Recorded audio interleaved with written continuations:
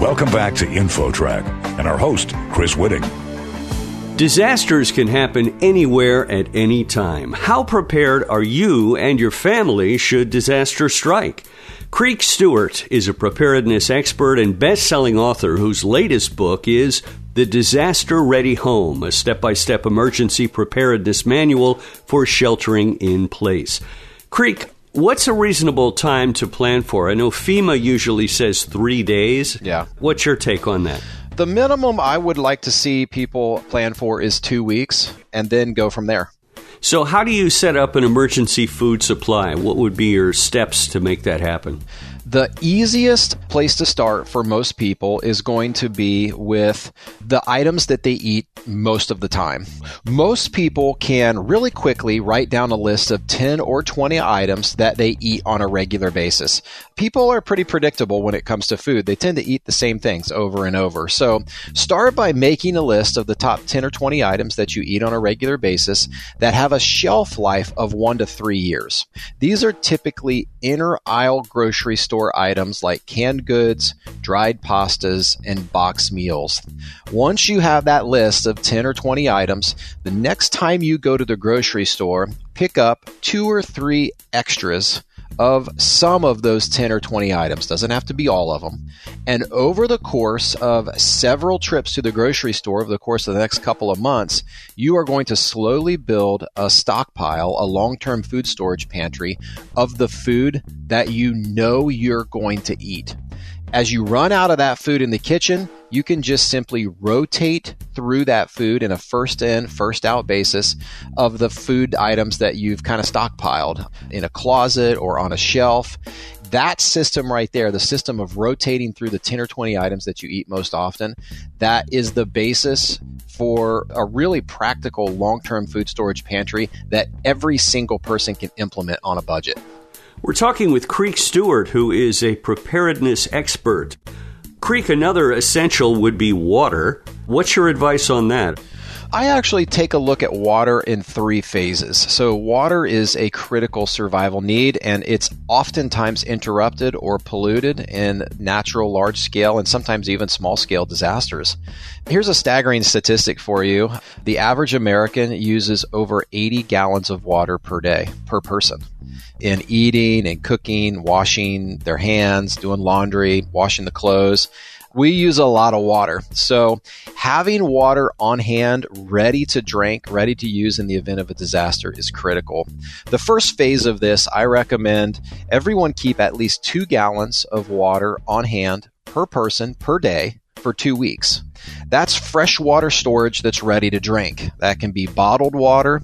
You can have jug water, like gallons of water or 5-gallon jugs that you can buy at the grocery store. It's really simple.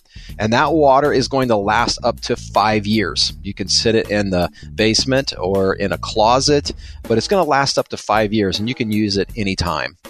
So beyond the fresh drinking water that's ready to go, 2 gallons per day per person for 2 weeks, it's super important that every household have a really nice off-grid water filter.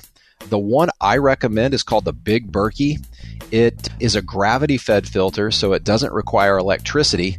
You can pour questionable water in the top, and it's going to come out the bottom of that filter ready to drink, whether it's from a creek or a pond, whether it's melted snow water or rainwater. You can pour all different types of water into this thing. It's going to take out the bacteria, the protozoan cysts, the chlorine, plastics, whatever you might be worried about. So those are the first 2 phases of water. And then the last phase that you need to be thinking about, that's kind of a third level phase, is a renewable source of drinking water if you run out of your freshwater stores. You may live near a creek or a pond. If so, that's a real easy solution. But for most people, the best solution is going to be a rain barrel, and you can implement one of those really inexpensively. And if you do, it will pretty much solve your problem of renewable water in disaster scenarios. Let's move on to power, electricity, which, it seems pretty essential in this day and age. What do you do when you lose power and therefore your heat doesn't work and all of that? Yeah, it doesn't even take a disaster these days to knock out electricity. I mean, power outages are just pretty much a part of everyone's routine, it seems like. I'm in Indiana. We lost power here for a couple of days just last week, and so having a backup power supply isn't necessarily turnkey. It can be expensive to buy generators and to store fuel or have a whole house generator or go solar. And so, like I said, a long time ago, I realized that the more complicated things are, the more expensive things are, the least likely people were to do it. And so I focus more on solutions that don't require power versus implementing generators or fuel supplied power sources. And so let's talk about the heat portion of that. Rather than investing in what could be a very expensive piece of equipment, which may be very overwhelming for someone who's just starting out, maybe the best solution is a kerosene space heater. Those are about $150. You can go buy them at your local home improvement center. It doesn't take a rocket science degree to understand how to use one. They're safe for indoor use. And kerosene is a fuel that you can store several gallons of, and it will last a very, very long time. The shelf life of kerosene is many years. You can put some in your shed or in your garage, and all of a sudden, for $150 and a little bit of fuel, you have a space heater that's safe to use inside, that can prevent the pipes from freezing and keep your house warm if you've got to do so for a few days.